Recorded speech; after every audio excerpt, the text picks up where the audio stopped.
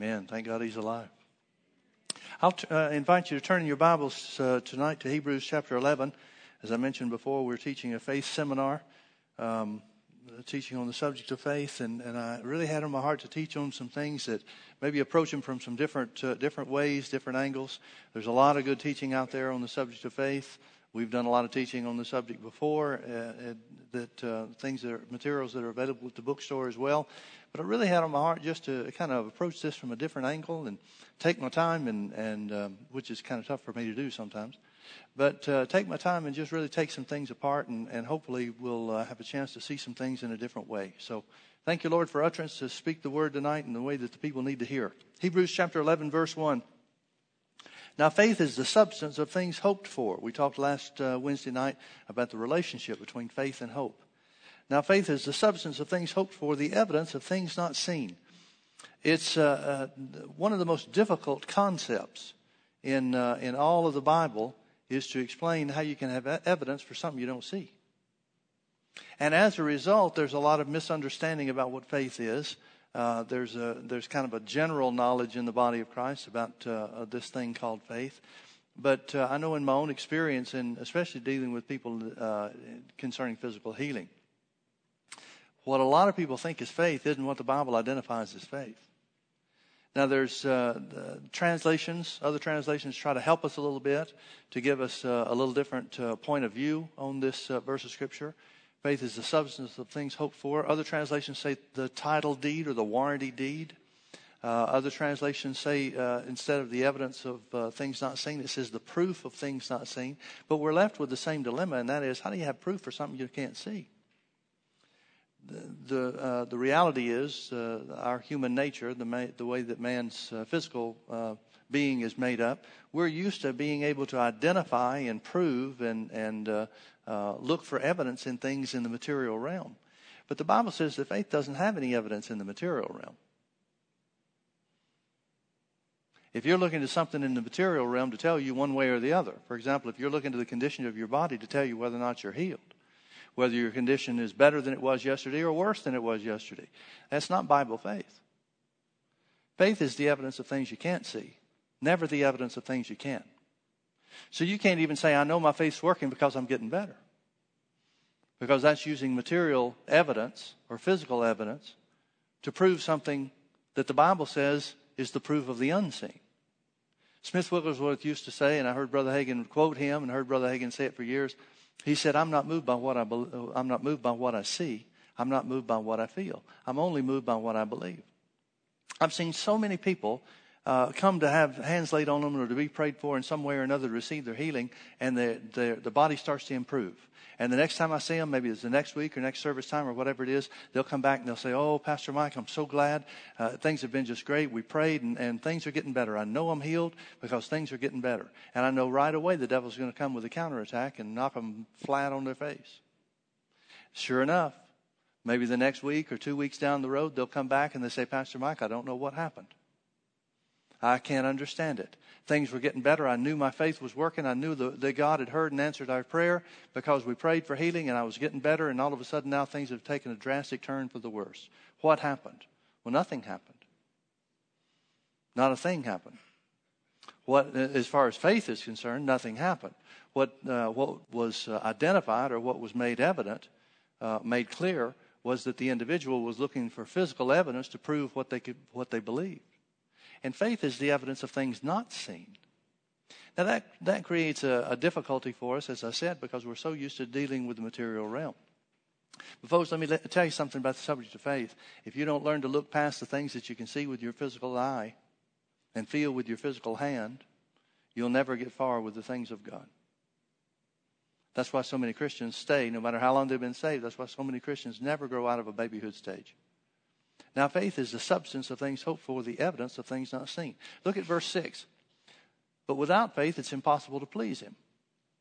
For he that cometh unto God must believe that he is, and that he is a rewarder of them that diligently seek him.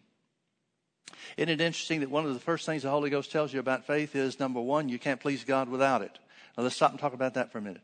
If God cannot be pleased without faith, and he demands that we live in such a way that's pleasing unto him, then if he doesn't provide us a means to have faith, then he's unjust. We have a right to challenge his justice. He would be requiring something of us that's outside of our ability to fulfill. So if God requires faith or a pleasing lifestyle, and faith is the only way to live in a pleasing manner to God, then he has to make a way. There has to be some way. No matter what somebody else says, no matter what church doctrine might be, then there has to be a way for us to obtain this faith so that we can be pleasing unto him. It's interesting also that the Holy Ghost impresses, I believe Paul was the writer of the book of Hebrews, but whoever the author was is impressed of the Holy Ghost to talk about pleasing God and the things that you're supposed to believe. You're supposed to believe that God is. I believe that doesn't just mean that he exists, but that he is who the Bible says that he is, number one. And secondly, you must believe that he's a rewarder. In other words, you'll never please God without believing that he's your rewarder. Not your judge. Not the one waiting for you to do wrong. You're never going to be pleasing unto God until you begin to accept and believe, no matter what it looks like in your own life, your own personal life, but you have to believe. You're required to believe that God's your rewarder. Required to believe that God is the rewarder of them that diligently seek him. Now, let's talk about a couple of scriptures. I'm just going to give them to you. You can look at them if you'd like. There's 3 scriptures that I want you to be aware of. One is Romans chapter 10, verse 17. So then faith cometh by hearing, and hearing by the word. So then faith cometh by hearing, and hearing by the word. In other words, Paul, who wrote the book, the letter to the Romans, is telling us by the Holy Ghost that God is not unjust, that he gives us a means whereby we may obtain the faith that is necessary to please him. And that comes through the word of God. The second verse of scripture I want you to be aware of is Ephesians chapter 2 and verse 8. It says, for by grace are you saved through faith, and that not of yourselves. It is the gift of God. Now, there's different ways you can interpret that. I believe both are accurate. One way is to interpret that salvation is the gift of God. Well, we know that's true. But I also believe that it's true that faith is the gift of God, that God gives you the faith to get saved. The third scripture I want you to be aware of is Romans chapter 12 and verse 3. Paul said, now I beseech you, brethren, that you not think to every man among you, I speak to every man among you, that you not think more highly, King James says of himself, but it means everything else. That's in italics. That he not think more highly, that every man not think more highly than he ought to think, but to think soberly, according as God has dealt to every man the measure of faith. So we've got 3 scriptures that talk about faith and the obtaining of faith. One is Romans 10:17 that says faith comes by hearing, and hearing by the word. Ephesians 2:8 says that faith is a gift of God. Romans 12:3 says faith is dealt. The measure of faith is dealt to every man. Now, we're left with some investigation now, because if faith comes by hearing the word, and that means that if that means that the word of God is made available to us so that we can obtain the faith that is pleasing unto God, then the responsibility for faith is the individual's. Now let me interrupt myself a little bit to talk about something that that's very, very important for you to understand. And I think we all do understand it in general sense, but so often I think we fail to look at it in its entirety. I know that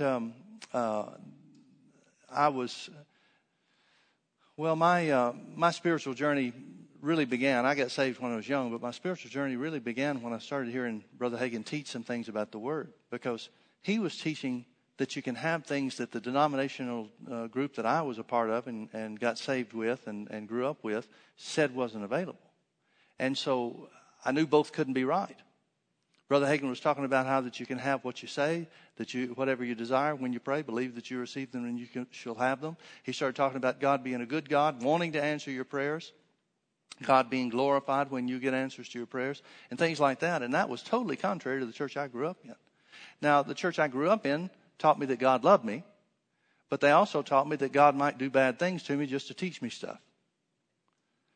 That God was able to do anything was possible with him, but don't, and this was implied, not ever really said, but don't count on him ever doing anything good for you. That's what I came away with anyway. So I began to do some study when I heard some things that Brother Hagin said, and after I listened to him a couple of times, then I started getting out my Bible I mean, that wasn't something that we did regularly in the church I grew up in. Matter of fact, nobody ever brought their Bibles. There were Bibles in the pew, but, they were covered with dust. Nobody ever used them. And but I started looking at the Bible, finding out that those scriptures that Brother Hagin was quoting and referring to were really in the Bible. Now, the denomination I grew up in taught me that everything in the Bible is true. So now I'm left with, well, wait a minute. Here's the book that they said was right and was true and from God. Why didn't they tell me about these scriptures? Well, consequently, Brother Hagin's stories had a tremendous impact on me. Because I'm trying to learn, I'm trying to live out some things on a much lower level and the beginning stage of things. And so I heard Brother Hagin say some things, and thank God for his stories, because I had a chance to learn some things a lot quicker than he did. I think that was one of the advantages of some of the things Brother Hagin went through and some of the experiences that the Lord led him through. And one of the stories of his that really got my attention was how when after he had been healed as a teenager, now he's in the ministry, and he's been in the ministry for a number of years. God's used him in some very supernatural and spectacular even ways. And he started talking to the Lord about finances. And the Lord chastised him. The Lord rebuked him because he didn't live by faith. Well, Brother Hagin, the way he described it, he said, I felt like, the Lord had hit me in the stomach. And he said something to him. He said, Lord, you hit me a low blow. What do you mean I'm not living by faith? I was healed, raised up from the deathbed. And the Lord spoke back to him and said, oh, yeah, you use your faith where healing is concerned, but you don't realize that faith is the same in every realm. You don't live by faith where your finances are concerned. Well, that got me to searching on some things. Look with me over to James chapter 1. James chapter 1. This may be elementary, folks, but I think it's the simple things that sometimes we trip over. Notice beginning in verse 5, James, writing by the Holy Ghost to the church, said, if any of you lack wisdom, let him ask of God. Well, I think we all get to places when we need wisdom from God, right? Now, specifically, the wisdom that he's talking about is related back to the previous verses where he's talking about if any of you is in trouble, going through a temptation. Verse 2, for example, says, my brethren, count it all joy when you fall into divers temptations, knowing this. Here's how you stay steady and count it joy.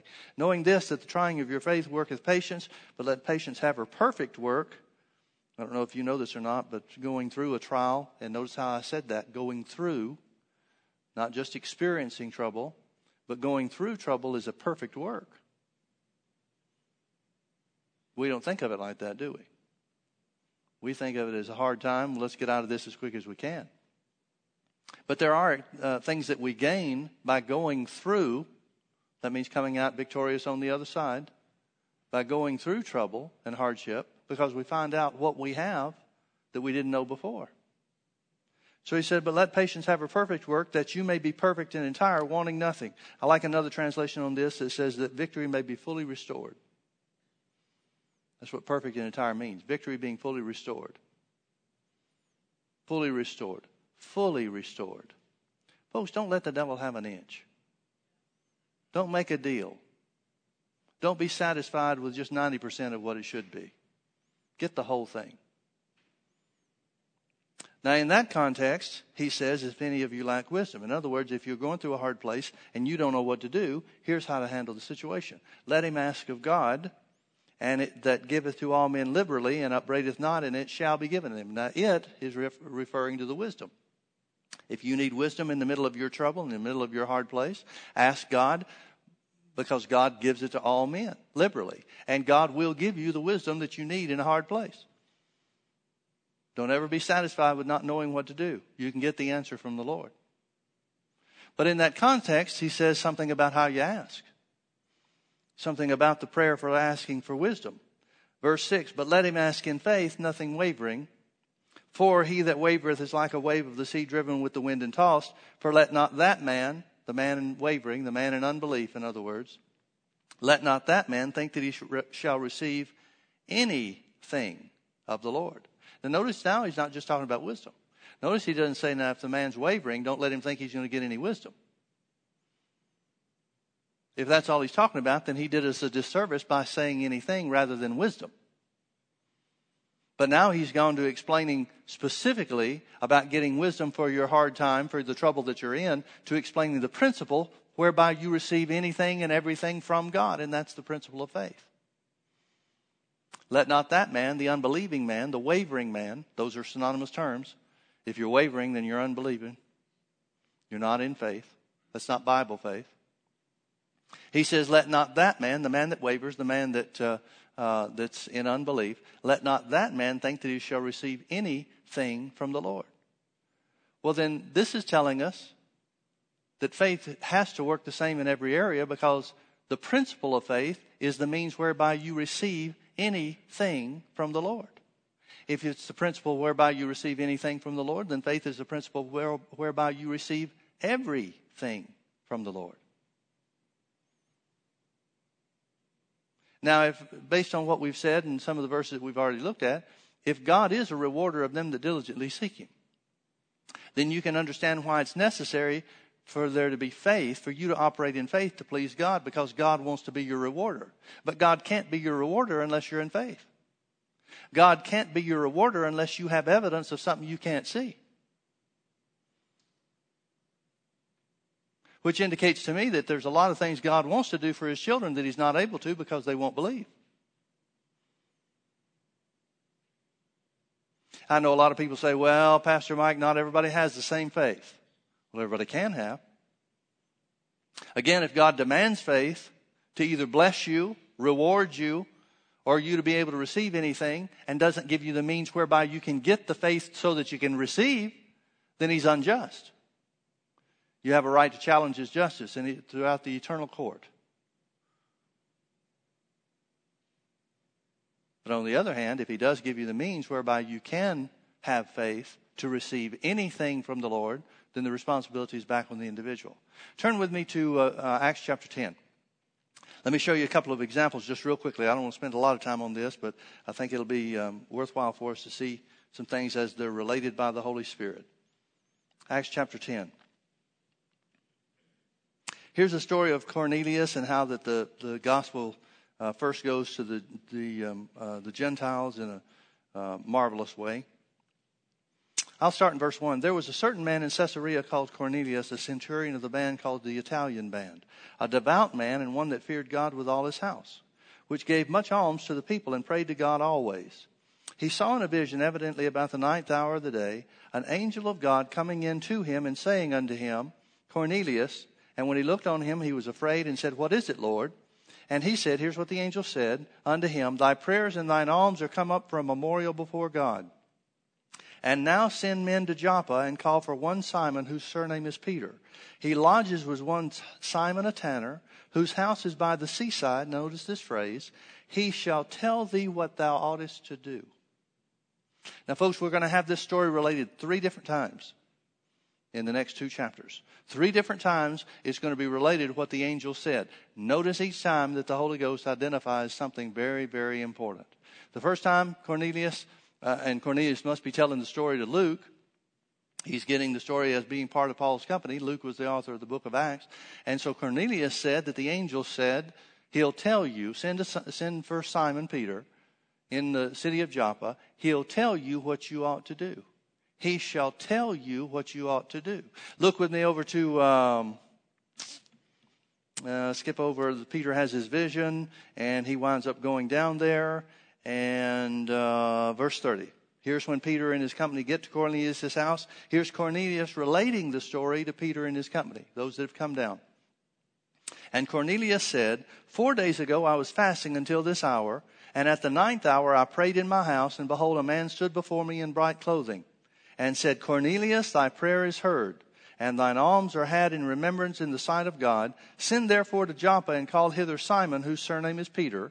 He is lodged in the house of one Simon a tanner by the seaside, who, when he cometh, shall speak unto thee. First it was tell you what you ought to do. Now he's saying that Peter will speak to you. We know the story, how that Peter preaches about Jesus. Verse 44, while Peter yet spake these words. He'll tell you what you ought to do, and he'll speak to you. While Peter yet spake these words, the Holy Ghost fell on all them which heard the word, and they of the circumcision which believed were astonished, as many as came with Peter, because that on the Gentiles was also poured out the gift of the Holy Ghost, for they heard them speak with tongues and magnifying God. Now this creates quite a stir among the religious people in Jerusalem, Many of the religious people, the Jews, have come into the church, and so now it's a big question about the Jews versus the Gentiles. Now in chapter 11, Peter is talking to the church body, the church leadership group, and he's explaining what happened and how all this stuff worked. He tells about his vision, and then he said, and behold, 3 men were there, verse 11. Behold, immediately there were 3 men already come to the house where I was, sent from Caesarea unto me. And the Spirit bade me go with them, nothing doubting. Moreover, these 6 brethren accompanied me, and we entered into the man's house.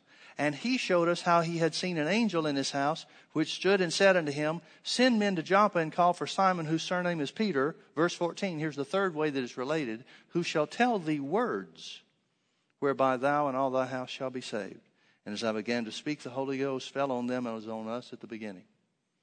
Now that's the phrase I want you to see. He shall tell thee words. How did faith come for these people to get saved? Ephesians 2:8, we know it's faith. For by grace are you saved through faith, that not of yourselves. It is the gift of God. So the faith that you're saved by, the faith that's, and you can't get saved without faith, that faith is a gift of God. How is that gift given? Peter said that the angel related, and it's certainly accurate in all 3. It's a little different wording in all 3. But the faith to be saved comes by hearing words. But notice it wasn't just faith to be saved. They got filled with the Holy Ghost at the same time.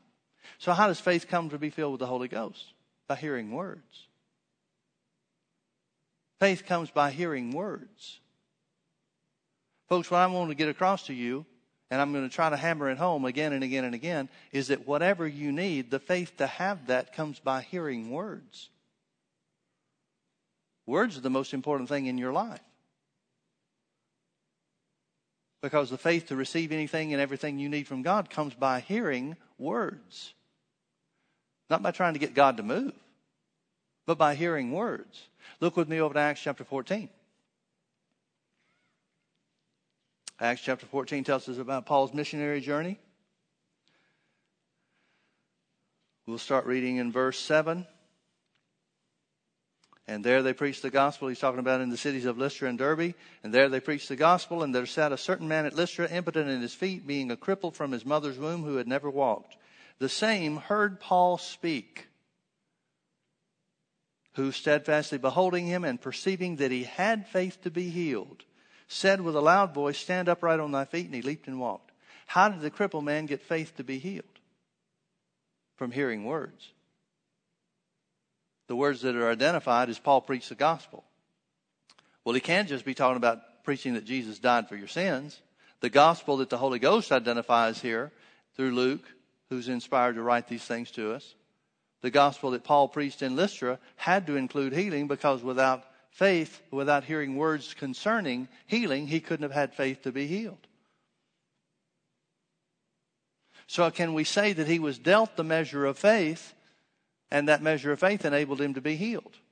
But the question is still the same. How did that faith come? How was that faith given? How was that faith dealt? The answer is by the hearing of words. By the hearing of words. I'll remind you of Mark 11:24, where Jesus is describing faith, the operation of faith in prayer. Jesus said, Therefore I say unto you, what things soever you desire, when you pray, believe or have faith that you receive them, and you shall have them. So how does the faith to receive anything you desire come? By hearing words. By hearing words. Faith to receive anything comes by hearing words. Faith to fix your problem comes by hearing words. Faith to solve your situation, whatever it is, to change your circumstance, whatever they may be, comes by hearing words. The question is never, do I have enough faith? The question is, have I heard the right words? Now, Jesus had a lot to say about hearing words. Turn back with me to, let's look at Mark's account. This is a very important event that occurred in Jesus' ministry. Both Matthew, Mark, and Luke give us a record of this teaching that Jesus did. And this is just my personal opinion. You judge it for whatever you think it's worth. I personally believe that the only reason John didn't include it is because he knew it was so well documented in the other 3 Gospels. What's the point in saying the same thing that everybody already accepts and knows, that John knew, that these things were well published and well circulated before John ever wrote his gospel? Why say the same thing? There were very few things that John added to or repeated, I should say. He added to a lot of things that weren't in the other gospels. Very few things that he repeated that the other ones gave record of. The ones that he did repeat were more for a point of reference of when it happened in Jesus' ministry than to give us new information. So he knows that Matthew, Mark, and Luke all relate this story. The fact that the Holy Ghost inspired all three of the writers who come at the life of Jesus from a totally different angle. The fact that all three of them relate this story indicates to me that this is pretty important. Mark chapter 4. Jesus began to teach again by the seaside, verse 1. And there was gathered unto him a great multitude, so that he entered into a ship and sat in the sea, and the whole multitude was by the sea on the land. And he taught them many things by parables, and said unto them in his doctrine, Hearken, behold, there went out a sower to sow. And it came to pass, as he sowed, some fell by the wayside, and the fowls of the air came and devoured it up. And some fell on stony ground, where it had not much earth, and immediately it sprang up, because it had no depth of earth. But when the sun was up, it was scorched, and because it had no root, it withered away. And some fell among thorns, and the thorns grew up, and choked it, and it yielded no fruit. And other fell on good ground, and did yield fruit, that sprang up and increased, and brought forth some 30, and some 60, and some 100. Now, we could talk about the parable and about, it's a great illustration about how spiritual growth takes place and the importance of the Word in our lives and the result that it brings in our lives. But that's not my topic tonight.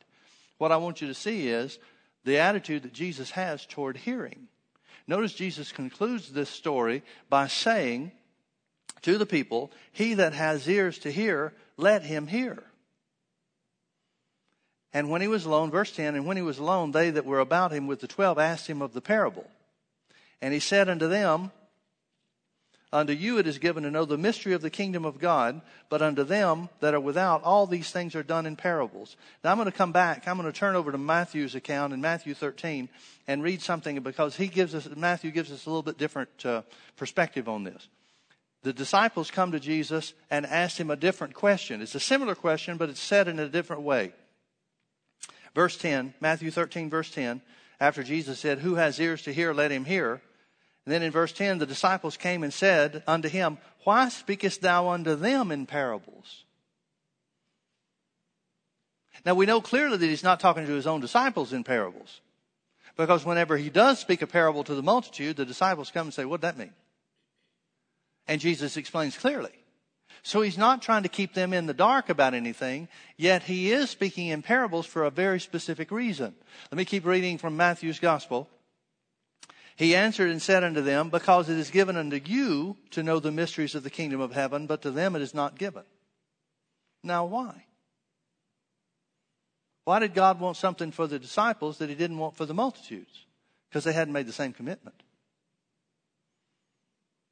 And remember the key to the whole thing, the key to understanding the parable, the key to understanding the whole of the kingdom of God.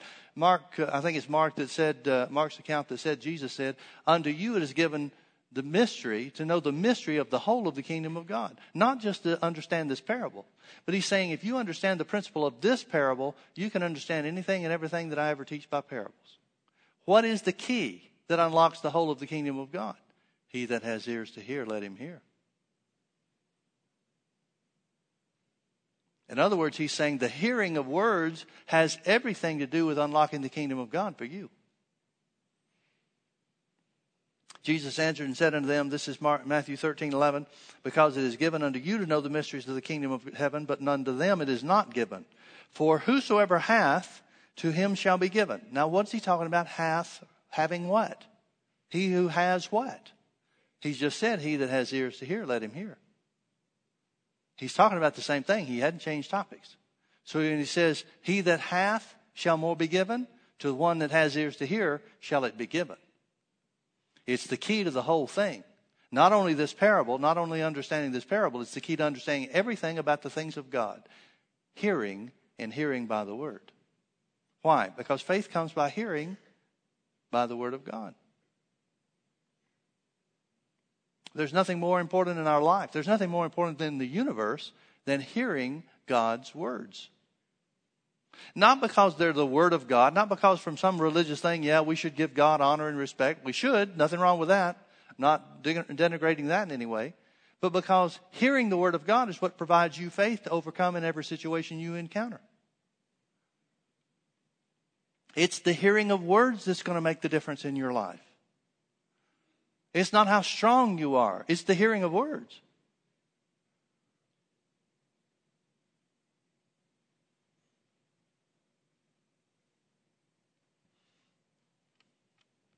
For whosoever hath, verse 12, to him shall be given, and he shall have more abundance. God doesn't seem to have a problem with you having a lot. Either a lot of faith or a lot of your prayers answered or a lot of things, a lot of rewards from Him. If we'll focus on having great faith, the rewards will come simple. They'll be a simple thing to receive. Whosoever hath, to him shall be given, and he shall have more abundance. But whosoever hath not, ears to hear. In other words, those that refuse to hear the words that I'm speaking, from him shall be taken away even that which he has. In other words, he says the best and most sure way for you to guarantee that you're going to lose what you have is close your ears to the Word of God.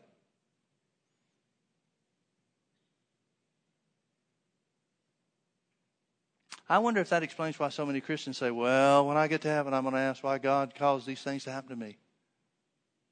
God caused my business to go bankrupt. Really? The Bible says if you have ears to hear, more will be given to you and you'll have an abundance. Maybe it's a matter of they closed their ears to the Word and just did their own thing, and so the life got them. The God of this world, who's the devil, operated against them. You think? Oh no, Pastor Mike, God did this to me to teach me something. Well, did you learn anything stupid? If you did, you're going to start hearing the Word of God instead of what you did before. Okay, verse 13. He goes forward and says, therefore speak I to them in parables.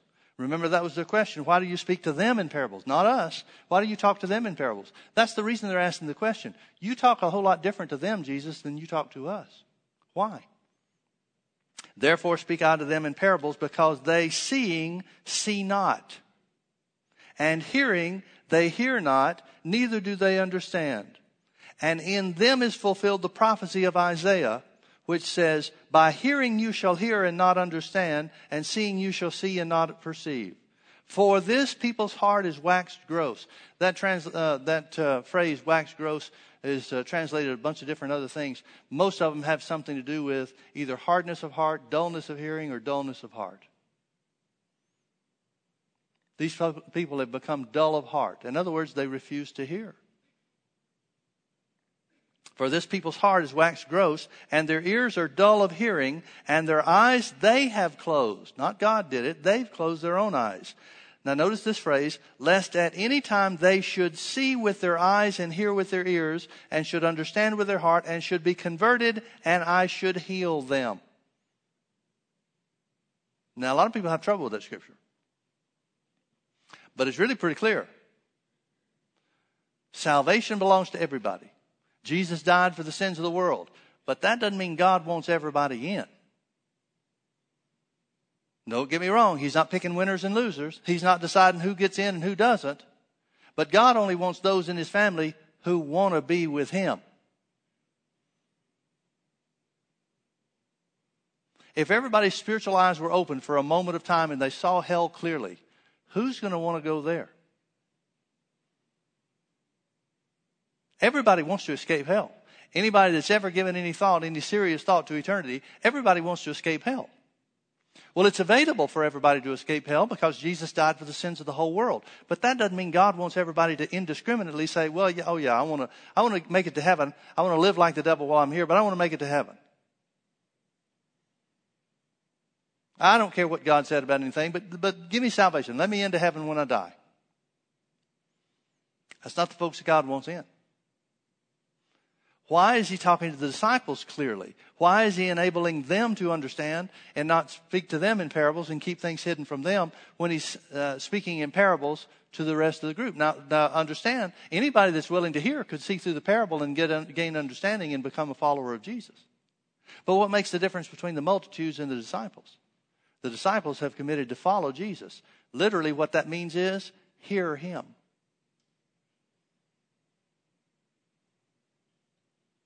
And because they have chosen to hear him in their lives, Jesus doesn't withhold anything from them. He even causes them to operate in the same miracle working power that he is. That's pretty good for unsaved people.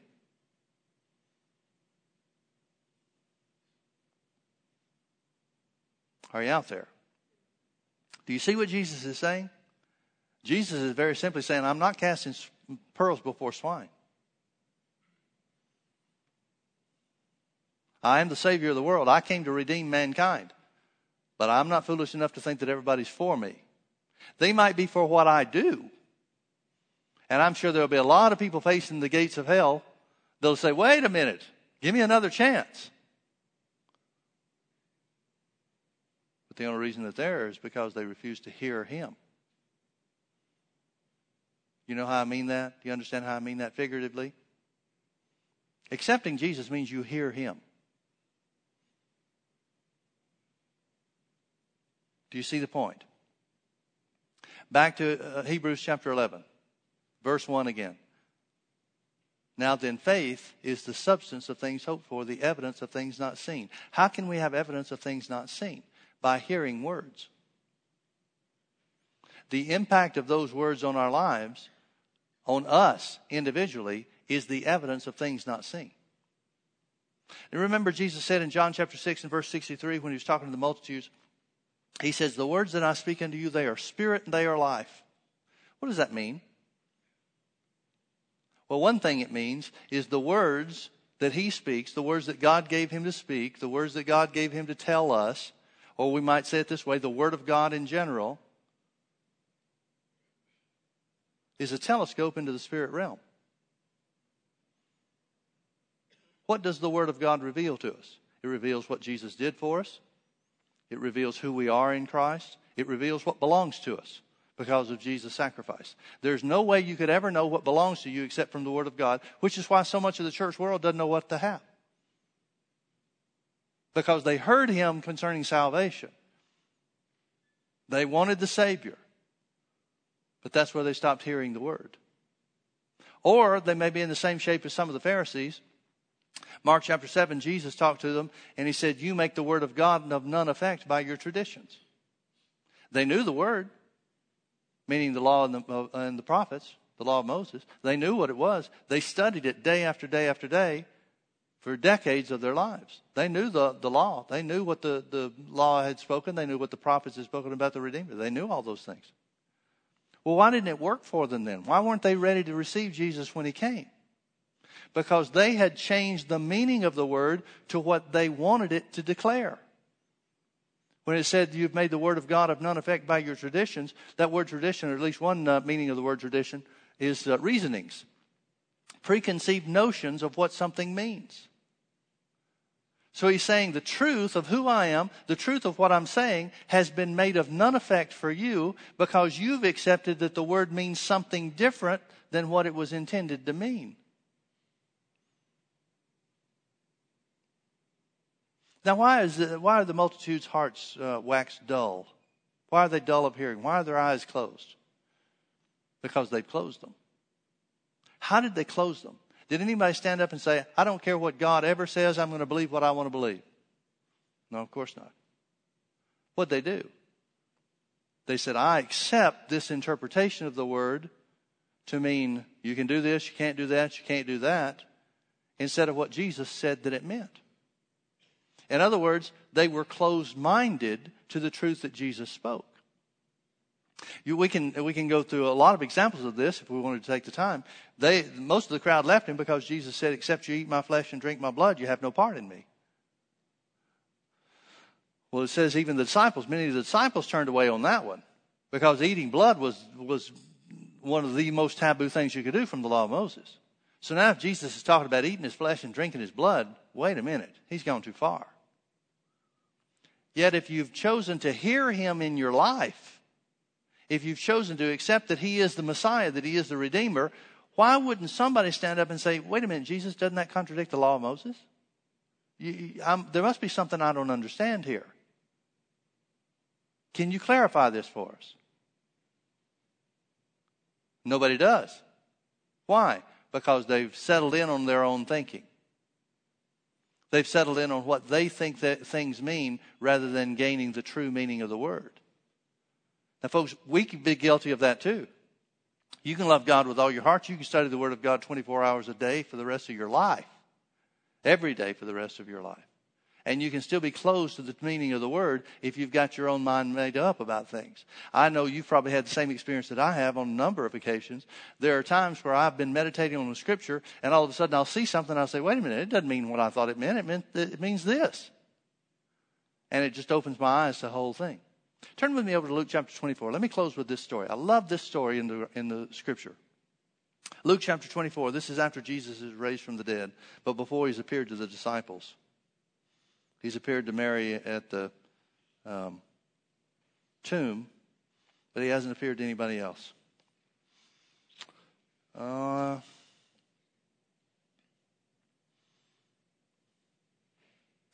Let's start reading in verse 13. And behold, two of them went that same day to a village called Emmaus, which was from Jerusalem about 80 furlongs, just a couple of miles.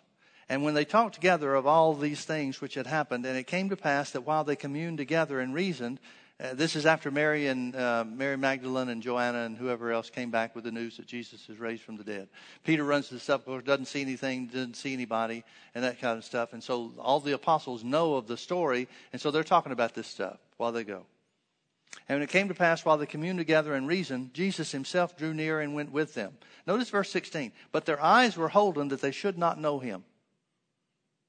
I wonder how many things our eyes are holden to that we don't see.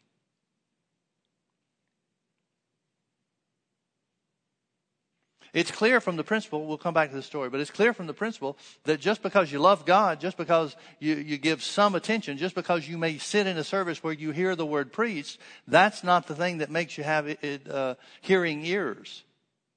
Jesus said, he that hath ears to hear, let him hear. That's got to mean more than just the sound of the words being spoken.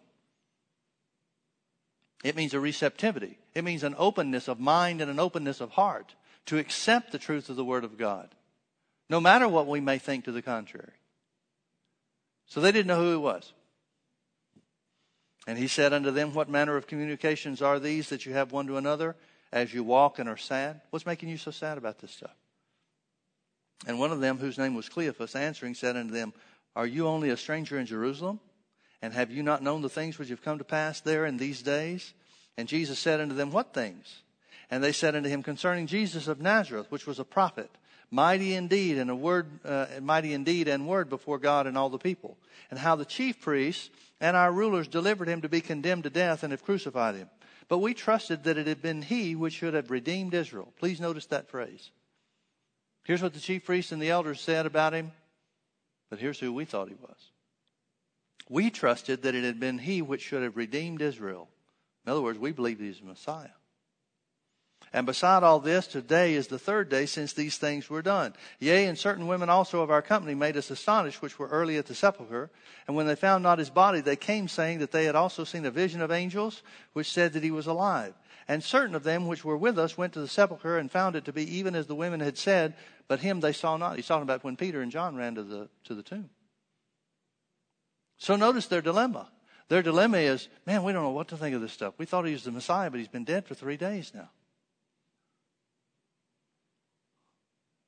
Jesus answers and says, O fools and slow of heart to believe all that the prophets have spoken. Ought not Christ to have suffered these things and to enter into his glory? And at the beginning beginning at Moses and all the prophets, he expounded unto them in all the scriptures the things concerning himself. Folks, this is just my thinking on this. I think Jesus really enjoyed this conversation.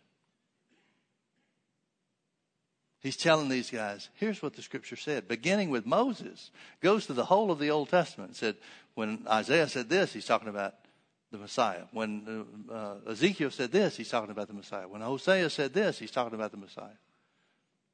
And they drew nigh unto the village where they went, or where they were going. And he made as though he would have gone further, but they constrained him, saying, Abide with us, for it is toward evening, and the day is far spent. And he went in to tarry with them. And it came to pass, as he sat at meat with them, he took bread and blessed it and brake and gave to them. And their eyes were opened. Now, folks, I want you to understand something. I believe this is a literal story. I'm not trying to take anything away from the literal meaning of this. But I want you to understand, they didn't see something new. It's just that their eyes were opened. They've been walking and talking with Jesus the whole way, but now all of a sudden their eyes are open. This is what happens when your spiritual eyes are open. Remember, that's what Paul prayed for the church in Ephesians 1. That the eyes of our understanding would be enlightened, that we would know what's the hope of our calling, and what are the riches of the glory of our inheritance in the saints, and what is the exceeding greatness of his power that works in us as believers. He's not saying, I pray that you would finally hear that these things belong to you. He's praying for the church that our eyes would be opened. We already see them. We're reading these things. But let our eyes be open so that we really get it. They're in the presence of Jesus. They don't get it. But man, when their eyes are opened, things change. And their eyes were opened and they knew him. And he vanished out of their sight. And they said one to another, I love this scripture, did not our heart burn within us while he talked with us by the way, and while he opened to us the scriptures? And what do we know about these guys? They had ears to hear. Otherwise, their hearts wouldn't have burned in them. That's why you can have two people in the same service hearing the same truth. One person's looking at his watch, yawning, trying to figure out how long it's going to be before we got out of here. Person may be sitting right next to him is seeing things with the eyes of their spirit. It comes down to having ears to hear. It comes down to a willingness to hear words.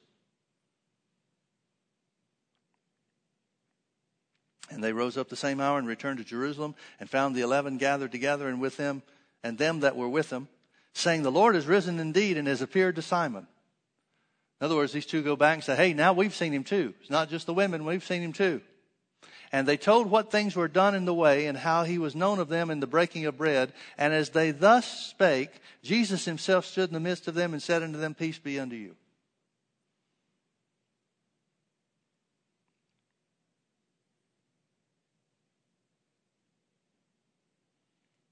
He talks to him, says he's not a spirit, handle me, touch me, and all that kind of stuff. Notice in verse 44, and he said unto them, these are the words which I spake unto you while I was yet with you, that all these things must be fulfilled, which were written in the law of Moses and in the prophets and in the Psalms concerning me. Verse 45, then opened he their understanding that they might understand the scriptures. Remember what Jesus said? To him that hath shall more be given, and he shall have an abundance. The more ears to hear you have, the more determination, the more you are determined as an act of your own will to hear the word of God, the more understanding you'll gain and the more abundance it'll bring into your life. Let me encourage you to do something. Don't just read your Bible. Say before you read your Bible, I'm going to feed my spirit. I'm going to hear the word of God. You get in the habit of saying those things, you get in the habit of talking the way that Jesus talked about it, you'll get a whole lot more out of it. He that has ears to hear, let him hear. Folks, faith works the same in every realm. It works the same for salvation as it works to be filled with the Holy Ghost, that it works to receive finances, that it works to receive healing, that it works to have the desires of your heart answered by the Lord. And it all works the same way by words. By words. The angel said to Cornelius, who will call for Peter, who will tell you words whereby thou might be saved. He'll tell you words. The answer is the words. Hearing the words that God has spoken to us. Hearing the words that the Holy Spirit has delivered to us. That's the answer to every problem you'll ever have in your life. It's the answer for everything that you'll ever encounter. It's the same principle of faith. Believing in the unseen, and the word reveals the unseen realm to you. That's why hearing the words are so important. The words that I speak unto you, Jesus said, they are spirit and they are life.